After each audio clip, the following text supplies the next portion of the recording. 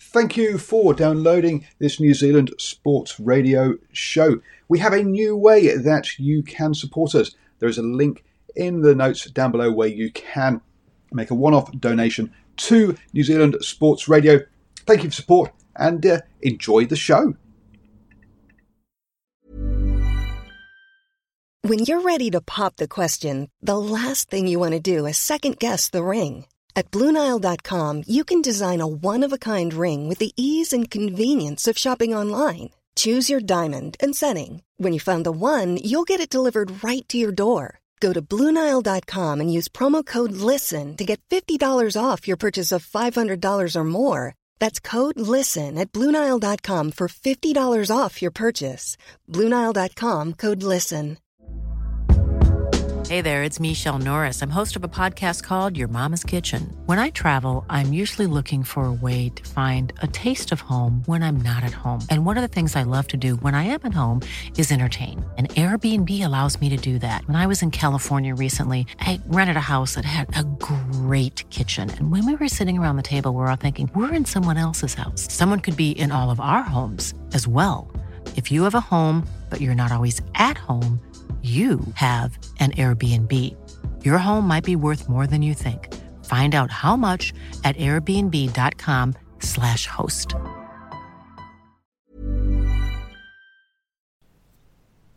Hello and welcome to the morning sports briefing, coming to you at 8 a.m. every single day on New Zealand Sports Radio. It's the best way to start your day and to be up to date on all the latest sports news. Hi, I'm Paul, your host for today, and on today's show we have Barcelona fall into turmoil, the NRL reject Health Minister's claim, timing of contracts causing issues in rugby, and the Rogers Cup gets postponed. So let's get straight into that, and hello to Stephen from the Deep South. How are you doing, sir? Very good, Paul. Thanks for having me yet again, and good morning, everyone, and everyone listening at home. Today in the football world, a huge day for Belarusian football yet again. West Ham make their pay decision, but first things first, big trouble in Barcelona at the top of the game. Yes, huge news out of Spain this week as 6 board members have resigned and told Chairman Josep Maria Bartomeu they are unhappy at how the club is being run and they feel they cannot reverse the direction of where the club is heading. This comes to a head after a number of issues surrounding the club in the last few months. A big sore point of this issue was Barcagate, as it is being known, a social media scandal where some of the board members were accused of creating social media accounts to smear former and current players and future presidential candidates. Now, with the financial implications of the pandemic at the club, the members are calling for an election. But Bartomeu is holding strong over the board, and especially now for these people resigning, he has full control and doesn't seem to really care at all what happens with those people. So more news to come out of that, I'm sure, in the future in Barcelona. West Ham players have agreed to have a wage deferral to help out the club during the pandemic as well. They joined Southampton as only the second Premier League club to make the move. Manager David Moyes and Vice Chairman Karen Brady will also be taking a 30% pay cut. The two joint chairmen, David Gold and David Sullivan, they like the same name, and fellow shareholders will be injecting $30 million into the club as well to ensure its stability during the time. So good to see someone's still got some money over there. Will be more teams following suit in the coming days. We'll have to wait and see whether they do, but we'll have it here for you when they do that as well. Right, on to the big story of the day. There was 3 Belarusian Premier League games overnight to keep your sporting fix alive. And isn't it amazing how there's still so little problems in this country here as well. They're playing their football and no one else can stop them. It all kicked off with Paul's second place Slutsk at home taking on Verbisk. 145 brave fans showed up for their second consecutive 1-1 draw in the league. An early goal for the guests was pulled back just after the hour mark to result in a stalemate. But good news for Slutsk, though. They have overtaken their opponent and move into third position. Next up, game of the day here, my boys Torpedo taking on the league leaders Energetic. And pop the champagne, everyone, because Torpedo have had an Energetic, their first loss of the season.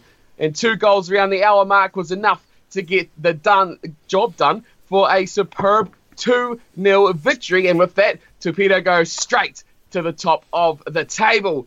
Following that, Stephen's team, yes, the resurgent Gorodea hosted Dynamo Minsk, a 14th versus 13th battle. There was only one goal in it, and it was a penalty goal as well. It was very early on, and that was enough. They parked the bus quite clearly after getting that lead, and with that, they rocket up to now 8th position. After a couple of weeks ago, they were dead last in the league.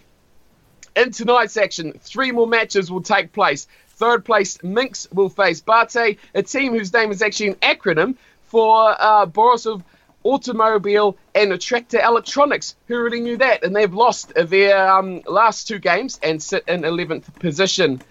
Smilovikia yet to win a game this season, and tonight they will be taking on Shakhtar, who have one of each result, a win, a loss, and a draw. And then finally, Ashwin's Dynamo Brest will host Islosh. Now, Brest have already been in the news this week, as Paul mentioned briefly yesterday, as the club are giving fans a chance to buy virtual tickets to the game. And in return, photos of their faces are being pasted on the top of mannequins sitting in the stadium. And then they get a match day program sent to their home as well. So let's be honest, these Belarusians are clever cookies, aren't they? All these very intuitive ways to make money as well. So very smart and very good to see action continuing on in Belarus. That is it from football for me. Have a good day, everyone, and I'll see you again tomorrow. Thank you very much, Stephen, from the Deep South. And got to say, well done to your team for going top of the table. Not that I'm jealous of anything at all. Moving on now to cricket. John is going to bring us up to date with some breaking news around Pakistan. I'm still trying to get over hearing the update on Paul Schlutzk. Whoever thought we would be getting reports on Paul Schlutzk? His mother must be so proud. So, in cricket news, Pakistan have offered to host global flagship tournaments after the ICC invited expressions of interest from its members for events in the 2023 to 2031 cycle. Pakistan last staged an ICC event in 1996 when it co-hosted the 50 Overs World Cup with India and Sri Lanka. And the country has been largely starved of international cricket since the 2009 attack on the touring Sri Lankan team in Lahore. The PCB has expressed its interest in hosting ICC events during that cycle of 8 years. A PCB or Pakistan Cricket Board spokesperson told Reuters, "We will work in line with ICC guidelines and look forward to submitting strong proposals in the coming months." So Pakistan played their first test on home soil since that 2009 tour against the same team, Sri Lanka, in December, and have also hosted Bangladesh this year. The ICC chief executive, Manu Sawhney, toured several member countries this year and earlier and in the end of last year, encouraging bids following the governing body's decision to select hosts of future events through a bidding process.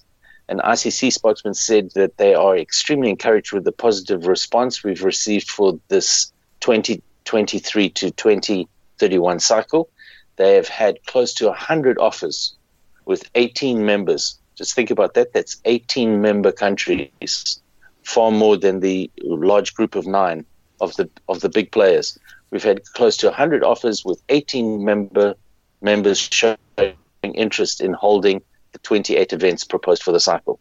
I suppose it all comes down to which ones India doesn't want to host. Oh, controversial there, John, on that one. Finish. But John, I do have a question for you around backyard cricket. Is it okay to include dogs as extra fielders if you've got a small family? Absolutely. Right. Absolutely. You've got to needs must. Needs must. Okay, so the Cocker Spaniels... Since you can't invite the neighbours over. Cocker Spaniels and Labradors are now the good outfielders. Although it's difficult to get them to bat. Absolutely. They tend to battle with batting, but certainly for fielding. Absolutely. Absolutely good. So there you go. That's breaking news for you there, folks, on your backyard cricket. That officially it is now allowed to use dogs as extra fielders. Now, handing over to Stephen from the far north, who will take us through the birthdays today.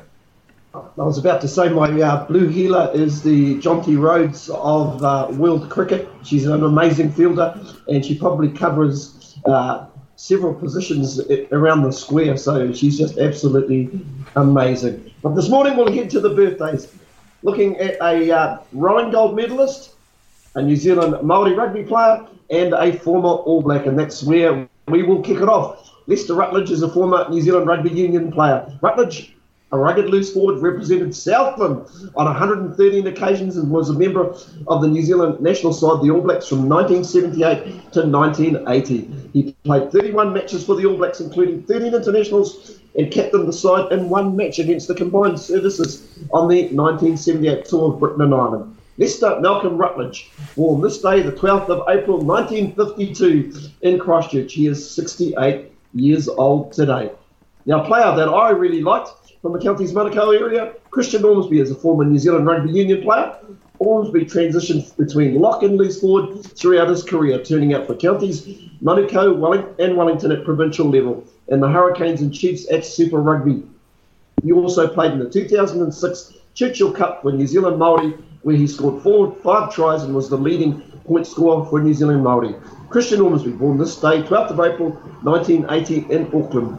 He is 40 years old today. And finally, Gary Robertson is a former New Zealand rower who won an Olympic gold medal as part of the Cox State at the 1972 Summer Olympics in Munich. Robertson is one of only 2 New Zealand Olympic gold medalists who never won a premier national title. That is really unusual. Robertson is the nephew of the famed rowing coach Rusty Robertson. Gary David Robertson, born this day, the 12th of April 1950 in Oamaru. He is 70 years old today, and that's all our birthdays. Thank you very much, Stephen, and happy birthday to all of them. Yes, John. My apologies. I'm just telling giving instructions to my teenager as he comes through the background. Definitely professional there. Nothing but the best on the show, Always folks. on top of it. Always on top of it. Moving on to rugby news then, and in provincial news, there was an interview on New Zealand Sport Radio yesterday with Northland CEO Cameron Bell, so you can go check that out on the Facebook page or on your favourite podcast apps as well. He was talking about how the province is going to have reduced costs and confirmed, yes, that the funding from New Zealand Rugby was looking uncertain. It was an hour-long conversation where we talked about the focus of Northland Rugby and how that's changed with COVID-19. So go and have a check out with that one. But yes, they're having to cut their cloth just like all the other provinces. And he mentioned how basically they were going to they definitely would struggle if the lockdown continues and if the government funding for employees isn't extended. Moving on then to Australian rugby, and talks between the Rugby Australia and the RUPA took place yesterday. There was no resolution to the fortnight-long saga, but the governing body have emerged from dealings optimistic that a deal could happen over Easter. So only a couple of days, folks. Let's hopefully that's sorted out. Moving on to English rugby then, and dates are causing issues for rugby in England. Johnny May is moving back to Gloucester from Leicester Tigers, and he'll be moving on the 1st of July. That's when his new contract starts. But and that he's going to move even if the season does change. So if the Premiership does play beyond July, he will cease being a Leicester Tigers player and will start to be a Gloucester player. This is going to be causing issues across the clubs as to who they have contracted, who they haven't contracted, where they are in the world. So if they've brought overseas players in, then can they even travel to the UK to play? So there could be a whole bunch of issues there for Premiership rugby, depending on the dates and all these contracts and how much players will be moving mid-season, which obviously is something that people have not considered previously. Also, we heard earlier that the RFU are having issues with their kits change. They are moving from Canterbury to Umbro, and apparently the contracts were dated that they'll be moving at the end of the Six Nations. Okay, the end of the Six Nations now has suddenly moved, so I think they're in talks with those two kit manufacturers because obviously they would have changed already under normal circumstances. So definitely issues there, legal issues there that we probably haven't thought about impacting the sporting world. Going to hand you back to Stephen from the far north, who's going to take us through our league news. Thank you, Paul. Plenty happening in NRL as always. The NRL on Saturday night has rejected suggestions it has not received an official approval for proceeding with its proposed restart of the Telstra Premiership on May 28th. After the Project Apollo Innovations Committee announced on Thursday that the NRL plans to end its hiatus at the end of the next month, there have been questions whether the ARL Commission has received sufficient government approval for the move. The ARL Commission, Peter V'landys, received a letter from the New South Wales Commissioner of Police and State Emergency Operations Controller Mick Fuller on Wednesday to say he had permission to proceed with his plans to get the competition back up and running. In the letter, Fuller wrote that the New South Wales Health Minister's directing relating to COVID-19 does not prelude the NRL from commencing a competition. Fuller wrote that the New South Wales Minister's directions applied as long as there was absence of crowds at the relevant stadiums, and it only applied to New South Wales-based teams. Under the NRL's proposals, all employees, players and support staff, including volunteers who are involved in the competition, would be exempt from restrictions in place where people are not able to leave their residence without a reasonable excuse. Now, one team that this probably will affect is our local team right here in New Zealand, and the Warriors, well, they've got their own issues at the moment. They will survive as a club even in the worst case scenario of no further matches in 2020 and the vastly reduced corporate and sponsorship revenue this year. That's the strong assurance from Warriors chairman Rob Crook in response to doomsday predictions from across the Tasman that the Auckland club would be on a knife edge as they privately owned and don't have the backing of huge league clubs. With the fallout from COVID-19 virus expected to be ongoing, Australian pundits have speculated that the Warriors are particularly vulnerable, especially if they are unable to feature in a restarted competition due to the myriad of logistical challenges that may entail. But Crook, who is also the managing director of Ortex Industries, the Auckland manufacturing company that gained the sole control of the Warriors last September, dismisses those theories. We have a financial plan that will see the club survive, said Crook. We have been through possible outcomes, looked at absolute worst case scenarios, but it's not a pretty picture. In a normal year, the club will receive around $13 million from the NRL, which nearly $10 million is allocated to player salaries.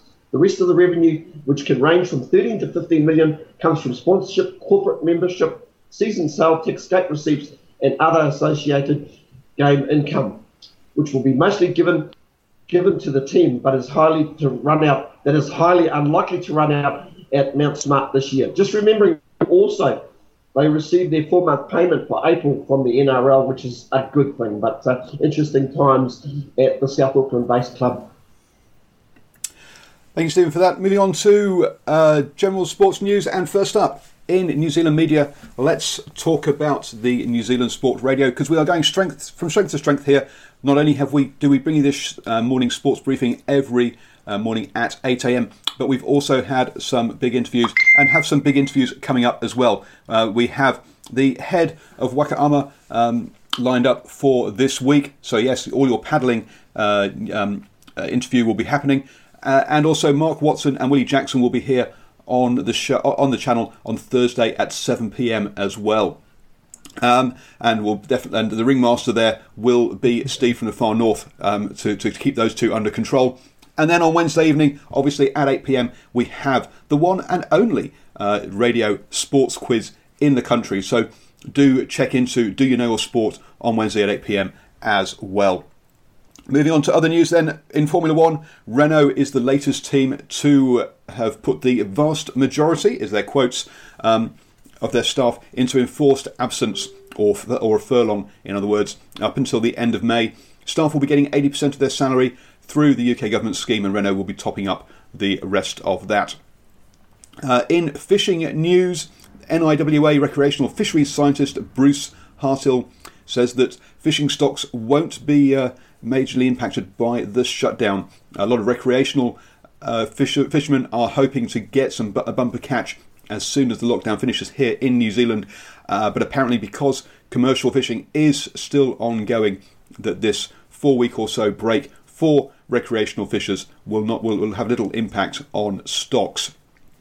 So unfortunately, fishermen, you're not going to be getting those big, huge snappers that everyone is hoping to get. They'll just be the normal size ones around. In tennis news, the WTA Tour have cancelled or postponed the Rogers Cup until 2021 because of coronavirus pandemic. The Quebec government has prohibited events up until the 31st of August, and the Rogers Cup was supposed to take place between the 7th and 16th of August. Already, the men's and the women's tours had been suspended until the 12th of July, but Quebec has individually taken the decision to go further. There's no announcement yet being made about the men's event that was taking place in Toronto at the same time. What happens is that the men's and the women's events alternate between Toronto and Quebec each year, and this year the men's event is due to take place in Toronto. We'll await for official news on that one. Thank you very much to Steve from the Deep South, Stephen from the Far North, and John for your updates in this bulletin. As I said, folks, 8 a.m. every morning for the morning sports briefing. Do join us here on New Zealand Sport Radio, and please, if you'd prefer to listen rather than watch, then catch the podcast, the recording on your favourite podcatcher. We're definitely available on places like Spotify, Acast, TuneIn, etc. So do subscribe. Stay safe, folks. Stay in your bubble and have a great day. Mom deserves the best, and there's no better place to shop for Mother's Day than Whole Foods Market. They're your destination for unbeatable savings, from premium gifts to show-stopping flowers and irresistible desserts. Start by saving 33% with Prime on all body care and candles. Then get a 15-stem bunch of tulips for just $9.99 each with Prime. Round out Mom's menu with festive rosé, irresistible berry chantilly cake, and more special treats. Come celebrate Mother's Day at Whole Foods Market. A lot can happen in the next 3 years. Like a chatbot may be your new best friend. But what won't change? Needing health insurance. United Healthcare Tri-Term Medical Plans are available for these changing times. Underwritten by Golden Rule Insurance Company, they offer budget-friendly, flexible coverage for people who are in between jobs or missed open enrollment. The plans last nearly 3 years in some states, with access to a nationwide network of doctors and hospitals. So for whatever tomorrow brings, United Healthcare Tri-Term Medical Plans may be for you. Learn more at uh1.com. Mom deserves the best, and there's no better place to shop for Mother's Day than Whole Foods Market. They're your destination for unbeatable savings, from premium gifts to show-stopping flowers and irresistible desserts. Start by saving 33% with Prime on all body care and candles. Then get a 15-stem bunch of tulips for just $9.99 each with Prime. Round out Mom's menu with festive rosé, irresistible berry chantilly cake, and more special treats. Come celebrate Mother's Day at Whole Foods Market.